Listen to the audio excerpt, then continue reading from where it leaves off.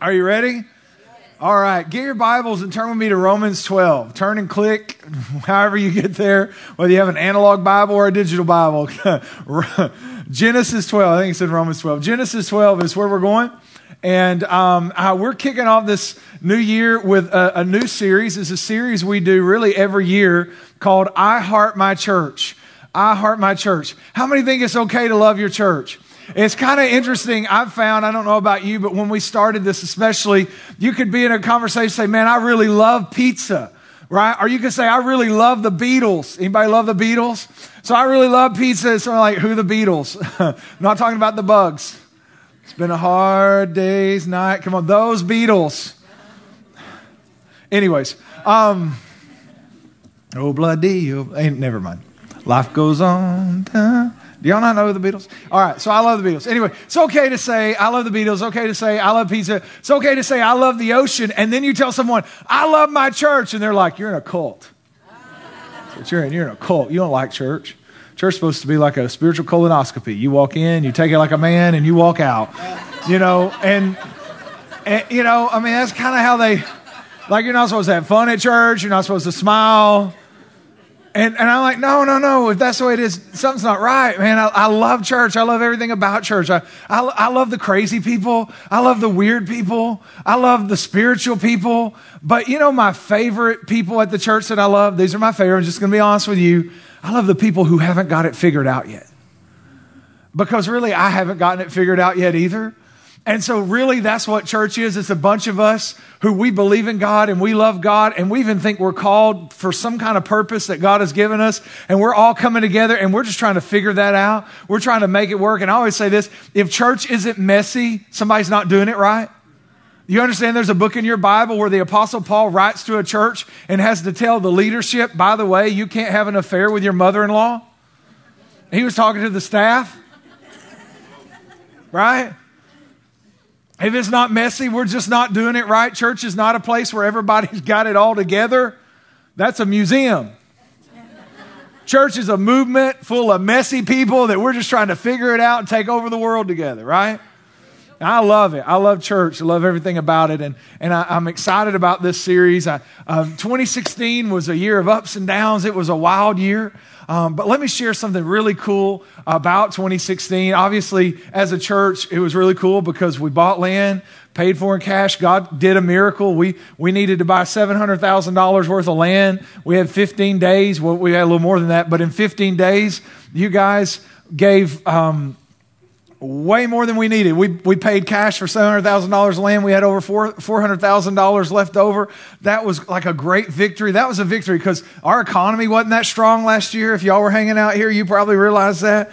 And God just did something so cool and well beyond really all we could ask or imagine. That was cool. But let me tell you the coolest thing about 2016, and that is in the year, now get this, from January 1st to December 31st, of 2016, 333 adults, 43 teenagers at Switch, and 47 Pathway kids made a decision for Christ, for a total of 423 people who made decisions for Christ.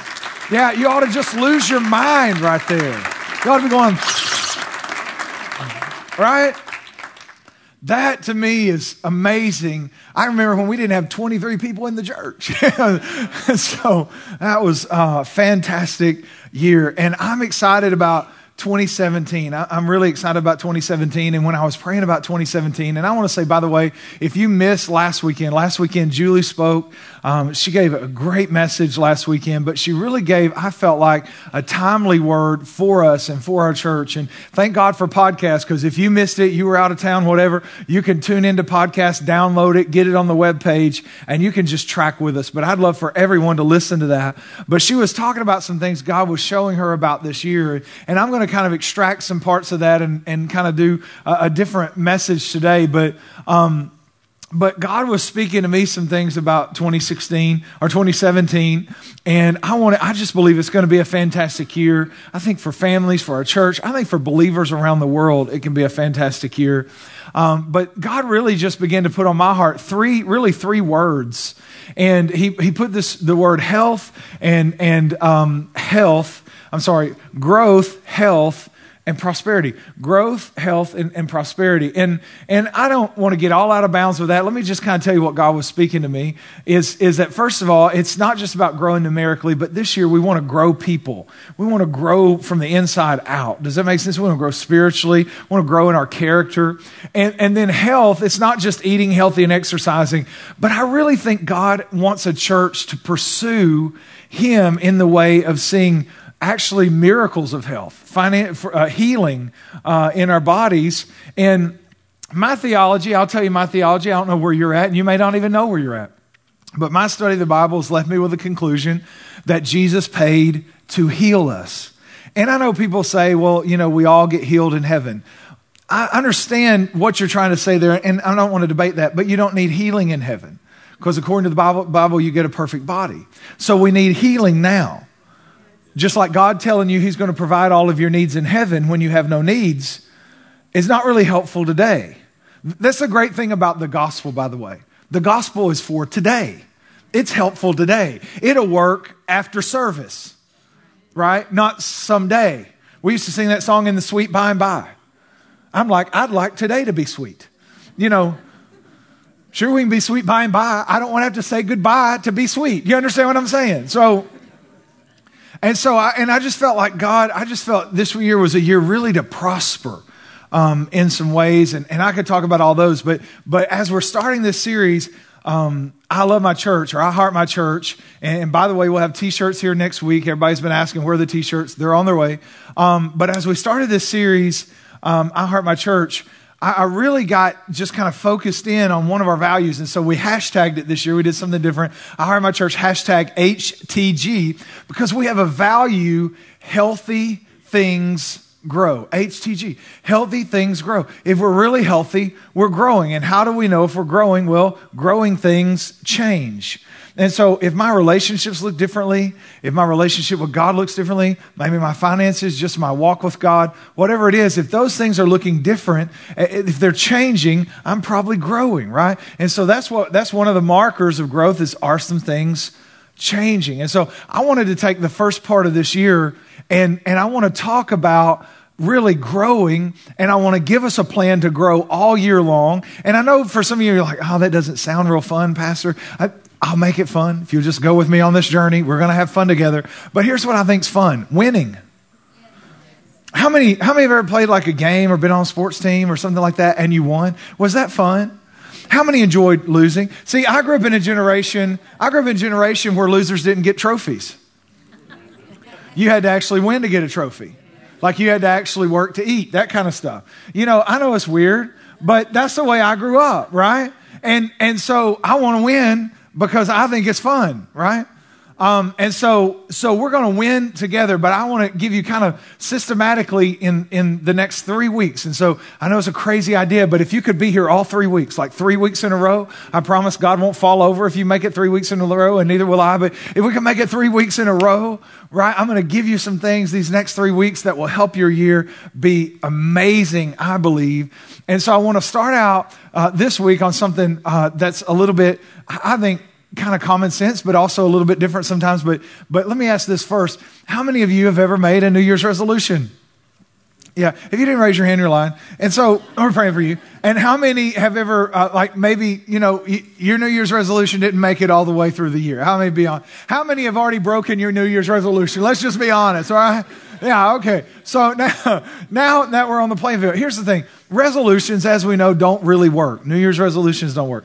And so because it's a new year and because I love you and I'm uber creative, I invented a new word for you. You don't have to thank me. I did it. It's just out of the bottom love of my heart. But I invented a word and I made it the title of the message, what I want to share today. And that is, I want to talk about a New Year's Visolution. A New Year's Visolution. Not a New Year's resolution, but a New Year's Visolution. And I want to talk about living with vision. I want to talk about having a vision, knowing a vision, and living with vision. The reason New Year's resolutions don't work is because they're problem-centric. They're problem-focused. They're organized around a problem. They're organized around a negative. I had a golf coach one time that said straight, you can't get a positive outcome from a negative thought pattern. And so in golf, sometimes you're getting ready to make the shot and you're standing, I don't really get to play anymore, but if I got to play, you'd be standing over the shot and I'd be thinking, don't lift my head up. Don't drop my shoulder. Don't move my head. I'd be thinking, I'd have 15 things. I'm thinking, don't. And he said, how are you going to get a positive result with a bunch of negative input? And he said, so you need positive input to get a positive result. And I thought, man, what a great concept to live by. And so the reason resolutions don't really work is they're usually like, I think I'm too fat. I think I'm not in shape. They're all problem centric. But Visolution, our new word, feel like Sesame Street. This message brought to you by Visolution and the number 7. But Visolution is based on, it's a solution based on what God is showing me. God's giving me a direction. He's giving me an answer, and I'm going to live for something and not try to stop doing something. I'm going to live directionally and focused and intentionally and not just trying to quit some stuff. Does that make sense? And so I want to talk about this. And so we're going to go to Genesis 12. And in Genesis 12 is where God is talking to a man named Abram. And if you don't know this, Abram becomes Abraham. God changes his name. Sarah, his wife, was actually Sarai, and God changed her name. But in Genesis 12, God gives Abraham a vision. And so I kind of want to use that as a backdrop for some of the things that I want to tell you. And so in Genesis 12, verse 1, it says, now the Lord said to Abram, go from your country and your kindred and your father's house to a land that I will show you. Time out. Here's what I've found. If people want to go anywhere, if you want to get anywhere, you got to decide that where you're at isn't what you want. Like if I said, hey, how many want a great 2017? And you want a great 2017 and you want it to be better than 2016. And then I would ask you, so what's new about 2017? It's not just the number at the end of the year. What's new is what's new. Because if nothing's new today, if nothing's any different today than it was 15 days ago, then you're not going to get a different outcome. You got to decide where I'm at's not where I want to be before you go anywhere. Abraham had to decide, I can't get there from here. I can't get there staying here. I can't live in Haran and expect to go where God's going to show me. And as long as you're content where you're at, don't have any hope of anything being different. Like some of you, just look at somebody and say, I'm moving this year. Just look at him and say, it's time to move. I'm moving this year. I'm not staying in Haran. I've decided I'm not content with where I'm at. Where I'm at's been good, but it's not going to get me where I want to be, so I got to move. Verse 2, he said, I'll make you a great nation. I will bless you and make your name great so that you will be a blessing. And I want to just time out on verse 3 here. Verse 3 says, I will bless those who bless you, and him who dishonors you I will curse. Now, let me just say something, especially younger generations, because maybe you don't know this. Nobody told you. This is why we stand with Israel. Right? Forrest Gump, he was famous for saying it. I'm not a smart man, Jenny. But Abraham is the father of Israel. He's the father of the nation of Israel. And God's promise is, when people bless Israel, I bless them.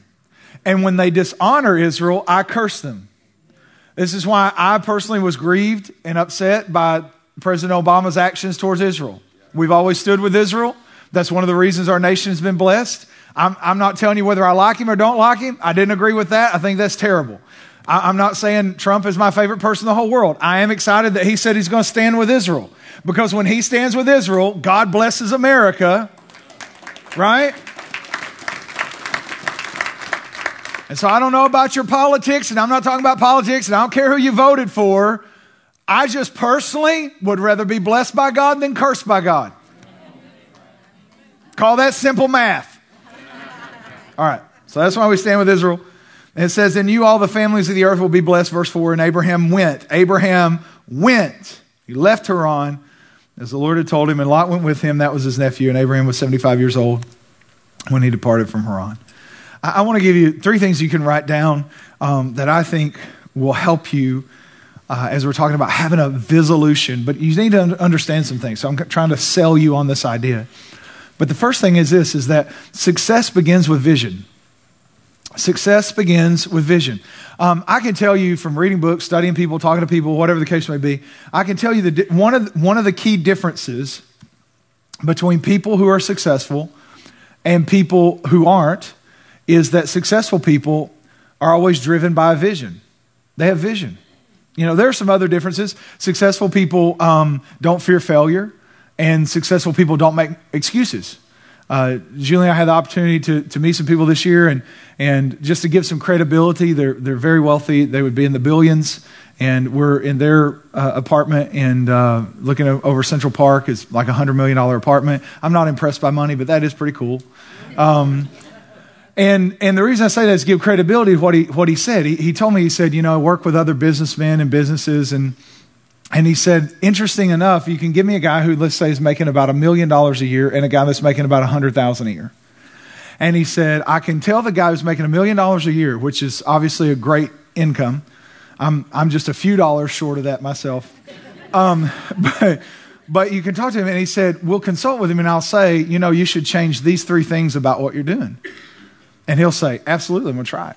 And he said, I can take the same guy who's making, say, $100,000 a year in his business, small business, and I say, hey, you ought to change these 2 things right here, and I think you could go to the next level. And he'll start telling me why he can't change those 2 things. And here's the difference. Here's the difference, right? I'm not going to make excuses. I'm going to make the changes necessary to move forward, or I'm going to make excuses for why I should stay in Haran. Yep. Dang, that's good preaching.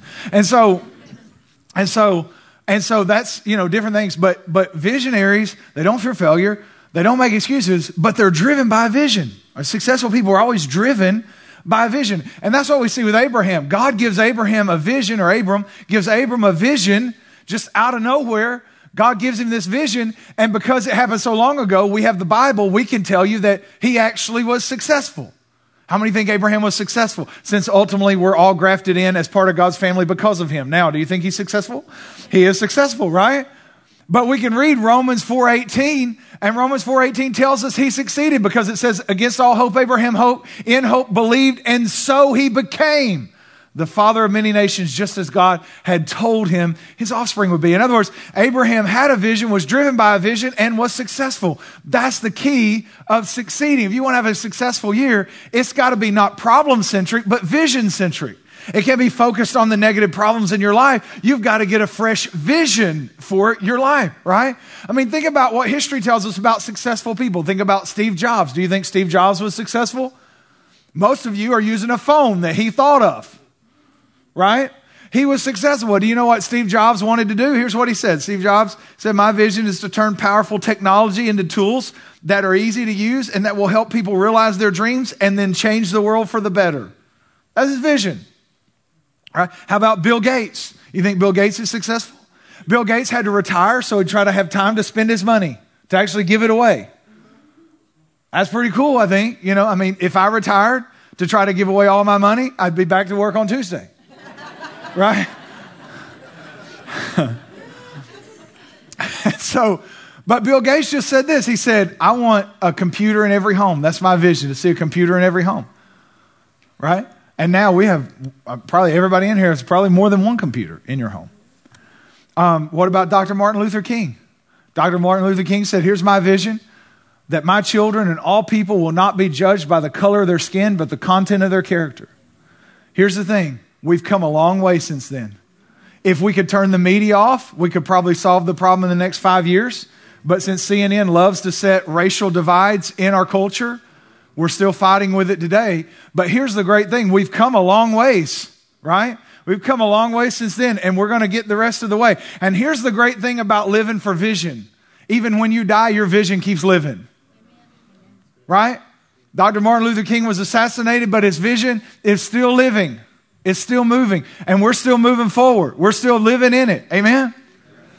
And so successful people are driven by vision. But let me help you with what success is, because sometimes our culture tells us success is a lot of different things. Success is how big your house is. Success is how many followers you got on Instagram. You know, nowadays in the church, in the American church, we think persecution is how many people didn't like our post about our scripture God told us this morning.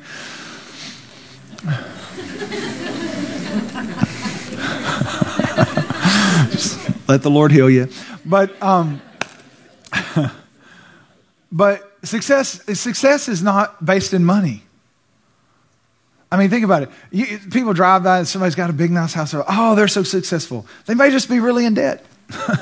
You know, I mean, but even still, let's say the house is paid for. That's still not success. And many people you talk to that live in those houses not say their house is the mark of their success. See, this is where we think wrongly about this. Success isn't how big my house is. Success is not tied to money at all. Success is not about how many followers I have on Twitter. I mean, think about this. Jesus, would we consider him to be successful because we're all here because he redeemed us? Yes. Had to be pretty successful. One man saved the whole world. That's better than Arnold Schwarzenegger. And by the way, Jesus was the first one to say, I'd be back. You know what I'm saying?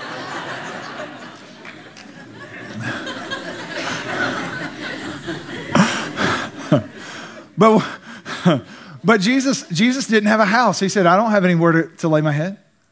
And Jesus only had 12 followers and one of them not so much. Right? And so sometimes we think the wrong way about success, right? And so let me give you a definition. If you're wondering, well, what would it be for me to be successful? Let me give you a definition that I think you can live by. I just made this one up, but I think it works. Here's success. Reaching the right end. It's just reaching the right end. That's what Paul said. Man, I've fought a good fight. I've kept the faith. He said this, I've finished my course. I've finished my race. I reached the right end. If I lived my whole life and reached the wrong end, I wasn't successful. It doesn't matter whether I'm poor or whether I have jets. It doesn't matter because it's about reaching the right end. Right? By the way, most wealthy people see money as a tool to accomplish vision. They never see finances as the end result, like the goal, right? But when we look at our budget, it's not like, oh, we have so much money, let's all retire. We're like, no. Money's just a tool to do vision with, right?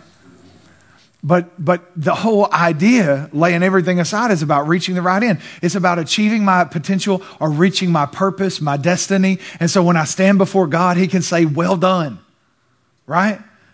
One country preacher said, when I stand before God, I don't want to hear him say medium rare. I want to hear him say, well done.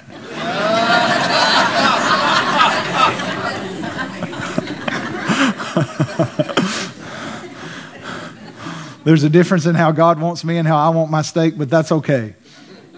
But it's about reaching the right end. It's about fully realizing what God created you for. Mark Twain said there are two very important days in a person's life. The day you're born and the day you figure out why. The day you're born, the day you figure out why. See, God has an expected end. In fact, we all know Jeremiah 29:11. So many people quote Jeremiah 29:11. I love Jeremiah 29:11. It says, for I know the plans I have for you. Just look at that first phrase. For I know the plans. I know. There is a known plan for me. It's not a mystery. I'm not hoping. God says, no, there's a known plan. There's an actual plan for you. And then he goes on to talk about it's a great plan. And it's interesting because Jeremiah is prophesying to Israel. And he's prophesying to Israel, they're about to go in captivity to the Babylons. Nebuchadnezzar is about to take them into captivity. They're going to be in captivity for 70 years. And here's what Jeremiah is trying to tell them, or really the Lord is telling them through Jeremiah. No matter what happened before and no matter what's about to happen, I don't want you to doubt that there is a known absolute plan for you. And what happens to you doesn't determine whether or not there is a plan for you. I determine whether or not there's a plan for you. There is a known plan for you. And if you know me, you can know my plan for you. That's what he tells them. And so God has a vision. He has a plan. He has an end for you. There's an end for you. There's a race to run, but there's a finish line. And God has one of those for all of us. And so God gives us vision. And vision really, to me, you know what vision really is? It's kind of give you a picture. It's like turning on a light. Because that's kind of what God does. That's why Paul said, I pray that the eyes of your heart, the eyes of your understanding would be open so that you can perceive all this good stuff. God's calling and the inheritance that you have and his power towards you. And so vision is where God just turns on the light, where we get to see what God wants to do, and we get to see how our life fits in what God wants to do. See, vision is really about God We just get to be a part of it. It's like Abraham and Sarah, we know they were barren. If you read Genesis 11, the very end of Genesis 11, it tells us they couldn't have children. And God promises a couple that can't have children, they're going to be a great nation. I think Abraham's like, I can't believe for a great nation, but Sarah and I'd love to have a baby. And God's like, well, then believe for the baby because I'll get the great nation. And sometimes we miss it. The things God's promised you, and maybe they feel very self-centered or very self-focused, like, well, God promised me this success, or God promised me a child, or God promised me this, or God promised me that. And we're sitting here like, I can't pray for that. That seems selfish. Pray for it because God's probably going to get a nation out of your baby. Right? Because God's just showing you what part of your life works in His plan and purpose. He's just turning on the light bulb. And because of that, the vision we carry is not about us, but it's about Him. And we become stewards of what He's trying to do. Let me tell you 2 things vision will do. If you get vision, the first thing is vision will frustrate you. It'll frustrate you. It's supposed to. I'm like the most frustrated person I know. Because while I've enjoyed 7 years at Pathway, and we've come a long, long ways, we're still not close to where I thought we were going to go, or where I know we're going to go. And so I just live frustrated. It's okay. Can I tell you, if you don't have vision, then you don't have frustration. But if you live frustrated, you probably have vision, right? Because you're comparing where you're at to where God told you you're going to go. And there should be a little frustration. So I'm okay being a little frustrated. I celebrate everything God's done. I celebrate 423 people accepting Christ last year. I celebrate it. I celebrate everything God's done. At the same time, I'm like, but I know where we're going. We're not there yet. We're not there yet, but I know where we're going. I'm a little bit frustrated. But do you know why God gives you vision? He gives it to frustrate you so you'll never be content to stay where you're at. See, after God showed Abraham a picture of him becoming a great nation, Abraham could never be content to work in Haran and just stay in Haran. He frustrated him so he would move. He frustrated him so he would follow. He frustrated him so he couldn't be content with where he was at. And that's why God gives you vision. God also gives you vision because He's going to fulfill it. You know what? I can sleep really well when I know 423 people accepted Christ last year. Like God is fulfilling the vision. Do you see what I'm saying? And so God gives us vision and it frustrates us. But God also gives us vision and it fulfills us. When you really have a vision, nothing else. If you ever have a picture of who you're supposed to be and what you're supposed to do, nothing else will compare with it. Nothing else will tempt you or run you away from it. You'll stay driven towards that thing because nothing else could be as good as that thing. And so vision gives us success. Here's the second thing. Vision gives us a destination and a path. Genesis 12 verse 5, it says, and Abram took Sarah his wife, and Lot, his brother's son, and all their possessions, all they'd gathered, and all the people that they had acquired in Haran, and they set out to go to the land of Canaan. They set out to go to the land of Canaan. Vision gave them a destination, and it gives us a destination, just like as our church. When I think about our church, and I think about, I want to reach 10,000 people in this area. I want to have campuses all over. I want to have a ministry school where we bring people in from all over the nation. I went to Bible school. It sucked. I've got some different ideas on what could possibly make it better. Like not trying to get everybody to believe in one denomination, but to believe in one God. That would make it better. And so I've got some ideas on how we could train leaders and send them all over the world and raise up worship pastors and just raise up leaders and pastors and church planters and missionaries and all of that. I've got all this vision. I just ooze vision sometimes. So I see these campuses and campus pastors and, I just see all this stuff. I love it. It's a destination. But a destination in and of itself doesn't get us there. I've got to have a destination, but I've also got to have a direction. See, having a vision gives me a destination, but having a vision also gives me a direction. You see what I'm saying? Does that make sense? In other words, Abram, go that way.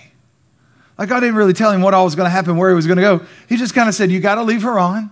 And he gave him a vision so he wouldn't be content in Haran. And then he said, now, go that way. Go west, young man. Go that way. And so vision gives me a destination, but it also gives me a direction. And can I tell you that when it comes to achieving vision, direction is important. In fact, I would say when it comes to achieving vision, direction is more important than intention.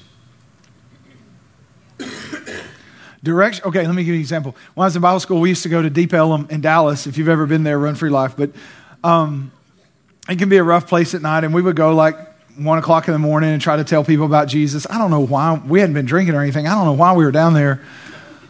But we would go down there, and so what if I said, like, man, last night God spoke to me, and He gave me a vision to start a ministry in Deep Ellum, and I'm going to go next weekend, and I'm going to preach in Deep Ellum, and everybody's like, yeah, that's a great vision. And then I get on I-20 and I head east.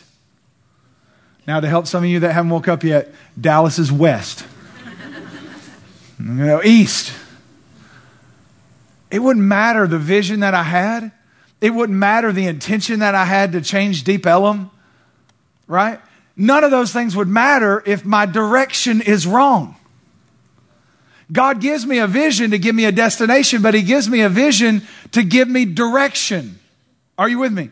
And this is what I think is missing with people. Some of you are sitting here and you've been sitting with a vision for 5 years, and God is saying, when are you going to get the direction right? Because you can't get there loving on Him, hooking up with her, doing that thing, going over there, staying in the same rut. You got good intentions, you got terrible direction, and you can't get there. Direction is more important than intention when you're trying to reach a destination.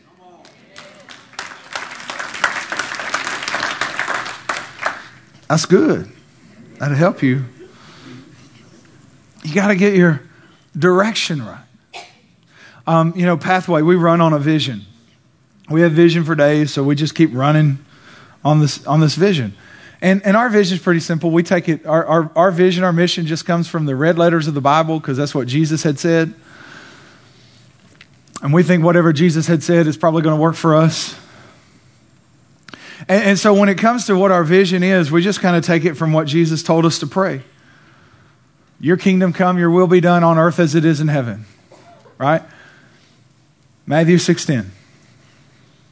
This is what Jesus told us to pray. This is how Jesus told us to live. That we're supposed to live to see His kingdom come. The church is not a group of people who have got their ticket punched to go to heaven. It's a group of people who are trying to bring heaven into the earth. It's a big misconception. I'll spend the rest of my life trying to explain it. But God didn't create Adam and say, Adam, now believe in me, and when you die, you can come to heaven. That'd seem pretty weird, don't you think? Like, I've created you so you can die.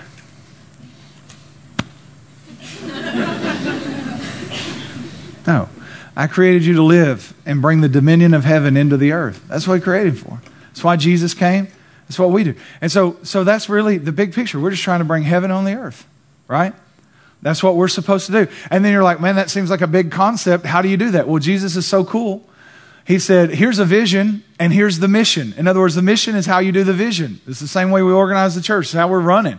Every day. It's what we're doing. We're just running on the same plan we started with 7 years ago. In 70 years, we'll be running on the same plan we started with 70 years ago. Right? Because we have vision. And vision is on earth as it is in heaven. And so how do we do that? We have the Great Commission. And so at Pathway, we took the Great Commission and organized it into 4 B words. Right? So it's easy to remember for everybody. But I'll read the Great Commission in Mark 16. And I'll tell you this, Jesus is so cool. He gives us 2 great commissions. They're the same thing, but He says some different stuff in them. In Matthew 28, He says one thing. Some people don't know the Great Commission is also in Mark 16, because Mark 16 has the weird stuff, right? So Matthew 28 is like Great Commission for Baptists, right? And Mark 16 is for all the crazy Christians, right? They have their own version. And so God's given us a Great Commission no matter what your denominational affiliation. It's so cool. It gives you a Great Commission you can be comfortable with. Mark 16, verse 15, it says, and then they told them, or Jesus said, go into all the world. Then He told them, go into all the world and preach the good news to everyone. And we give it this word, believing. Because we believe in these 4 Bs. We want everybody believing in Jesus, belonging to a family, becoming a disciple, and building God's kingdom. We want everybody believing in Jesus, belonging to a family, becoming a disciple, and building God's kingdom. He said, go into all the world, preach the gospel. Why? So they can believe. And we put believing so you can believe and continue to believe. He said, anyone who believes and is baptized, well, now they belong. They were baptized into the body of Christ. They belong.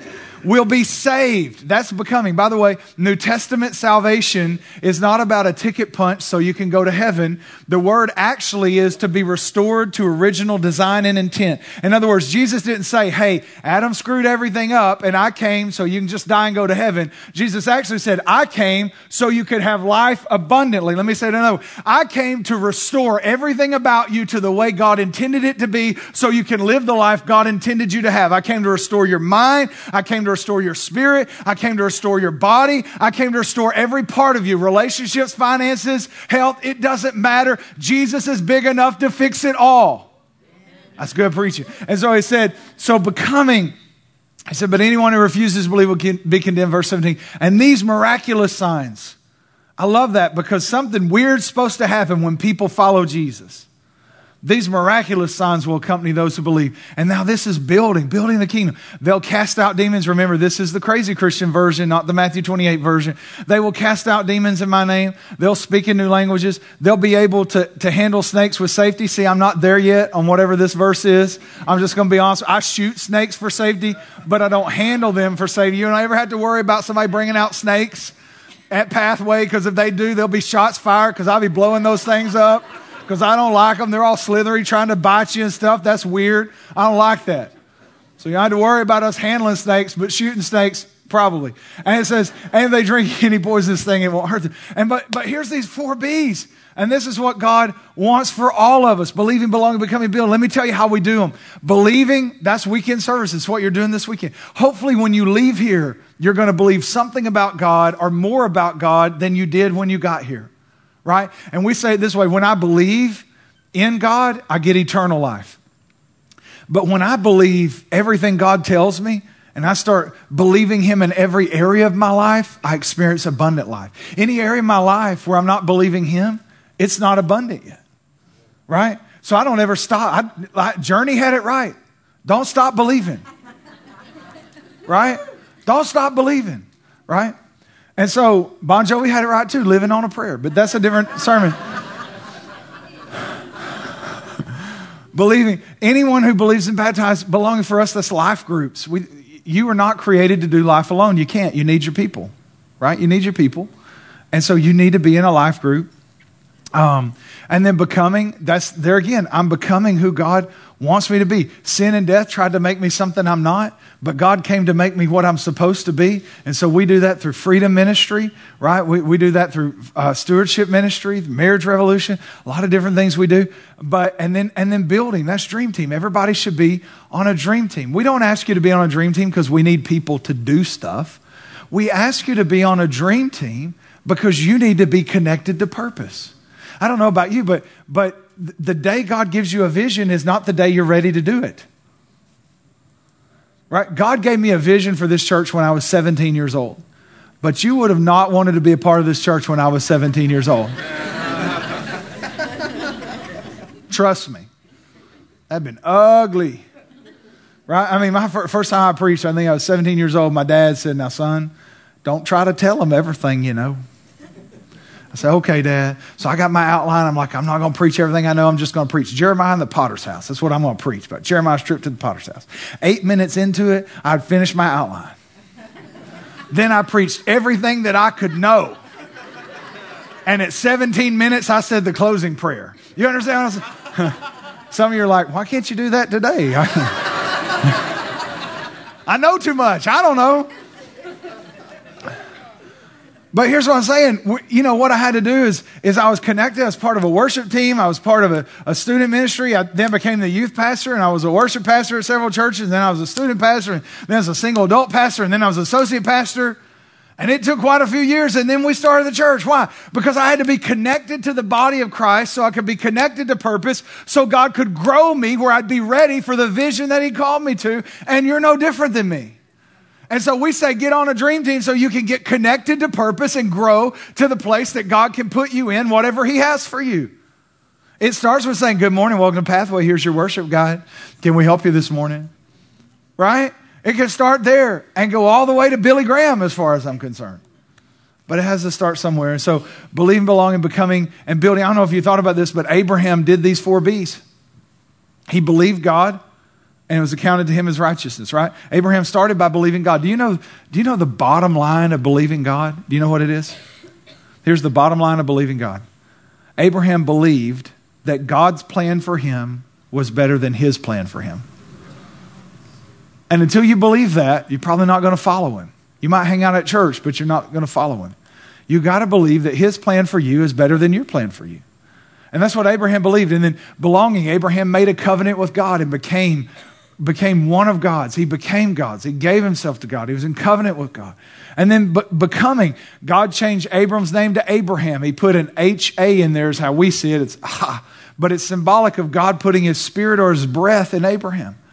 Right? God changing and transforming he and Sarah. And then Abraham became the father. He built a great nation. He fathered a nation. Listen, Abraham, the father of our faith, one of the reasons why we're here today. You know how he lived? He lived with a vision and he did the 4 B's. If it worked for him, it will work for you. It will work. It's just a way to live, right? It's just a way to live. Here's the last thing. Vision moves us to action. People who have vision act on it. People who have dreams don't. Right? There's a difference really between active dreaming and passive dreaming. And passive dreaming, I think sometimes we're guilty of this in the church. That's where we have, like, I'd like 2017 to be different. I'd like my life to be different. I'd like my marriage to be different. I'd like my kids to be different, my job to be different, whatever. And then we just kind of do this thing like, you know, God's Jehovah sneaky, and somehow he's going to sneak up on us and change our life when we didn't see it coming. Right? And that's just not the way God works. Everybody you read about in the Bible, Abraham, he was an active dreamer. He was a visionary, right? David, active dreamer. Solomon, active dreamer. Joseph, active dreamer. Joseph had a dream, and when everything went wrong and he was in a prison, he just kept working his plan. Right? Everybody you read about in the Bible, the reason why we're here, they were all active dreamers. God gave them a dream, and it moved them to action. They started moving forward. They didn't sit back and say, well, that'd be nice, God. Just anytime you want to come down and change everything, that'd be really good. I want to prosper financially. I'm just going to pray every day, and someday some angel's going to show up, put $100,000 in my chicken account, and then I want to know the Lord prosper me. And we laugh, but sometimes we're kind of guilty of that. Right? Like, I can succeed financially. I can do it God's way. I can tithe. I can budget. I can steward. I mean, to say that I want to succeed financially and to not have a budget doesn't really make sense with anybody. Does that make sense? And the same thing in my family. I want to have a great marriage. Well, get a plan. You know, Julie and I, we've had several conversations that we've moved into this year, and we've kind of looked at different categories. I writ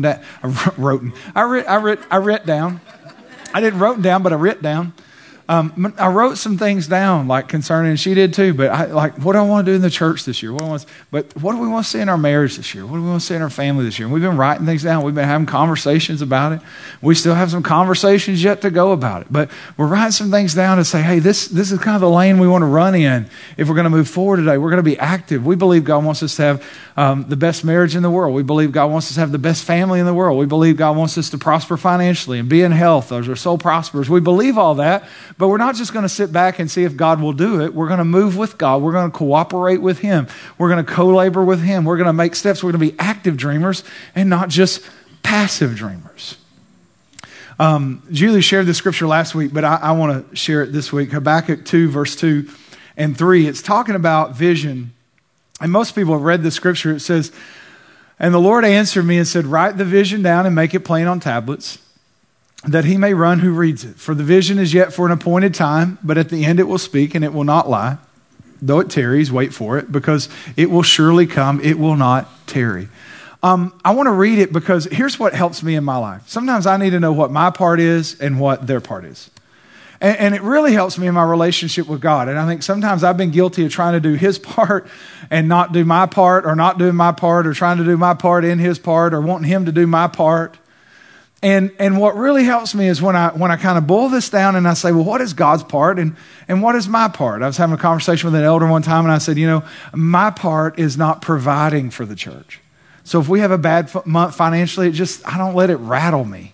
I'm just like, God, we've stewarded, we budgeted, we have a bad month. We're just going to believe you to make it up. It's not my job. I'm not a fundraiser. I'm not good at that. It's not what I'm called to do. I'm called to lead people. I'm called to do what I'm doing. I'm not called to be asking for offerings. That's why we don't even take one, because I'm just not even good at taking an offering.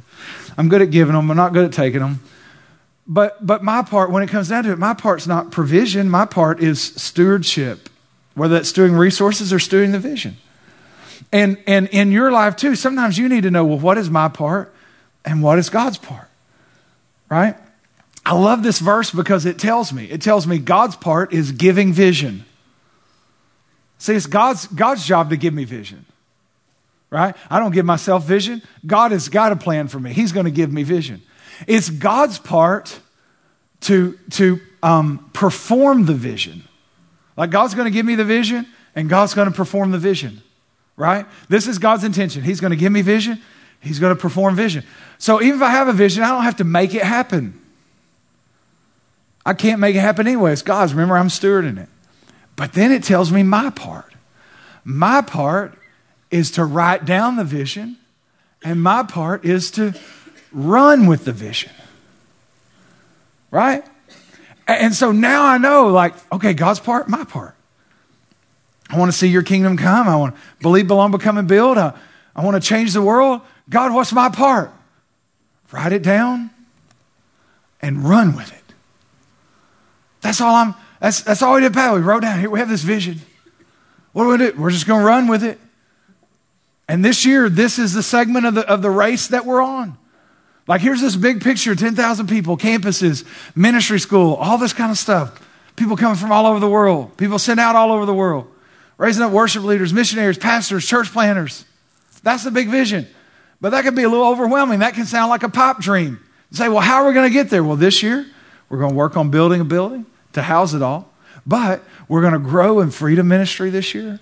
We're going to work on developing leaders and raising leaders. We got to hire. For us to reach our vision, we probably had to hire, another 400 or 500 people. And so we're going to grow our employees right here. We're going to work with our leaders right here because we believe everybody in here is called to change the world, whether you believe it or not. And so here's the segment that we're running this year. These are the things, when I'm talking to the staff and they're talking, we're like, this is what we're doing this year. Yeah, there's the big thing. Here's what we're doing this year to get there. We're being active. We're still running with the vision. We wrote it down. We're running with it. Are we there yet? Nope. We're just running another leg of the race. Does that make sense? Are we supposed to perform it? No, God's going to perform it. Did we come up with a vision? No, God came up with a vision. But we wrote it down and we ran with it. Here's the thing. You can live a successful year. You can live a successful year, and it starts with having a vision so you know the destination and the path where you can reach the right end. And then it's just about writing it down. And it's about being active and moving towards it. This year, listen, don't just pray that your marriage gets better. Read a book. Go to a seminar. Don't just pray that your finances improve. Get a new budget, right? Don't just pray that you grow spiritually. Find a time to connect with God. Start moving forward in those things. And when you get to the end of this year, you'll be able to look back. And whether the year had ups and downs or not, you'll still be able to say, I moved the ball. I ran a leg of the race. And you can feel good. The reason I feel good, 2016, probably one of the hardest years that I had. But looking back on it, I feel good. I grew in myself. The church grew. People were saved. It was a hard year, but I can say, hey, we ran a good leg of that race. We finished some things about that year, and now we move into this year. Listen, you can win. God's given you everything you need to win, and God will give you the vision that sets the course for you to win. You just have to trust Him, get the vision, write it down, and run with it. Amen? Is that a good word? Will you give God praise? Is that a good word? Yeah.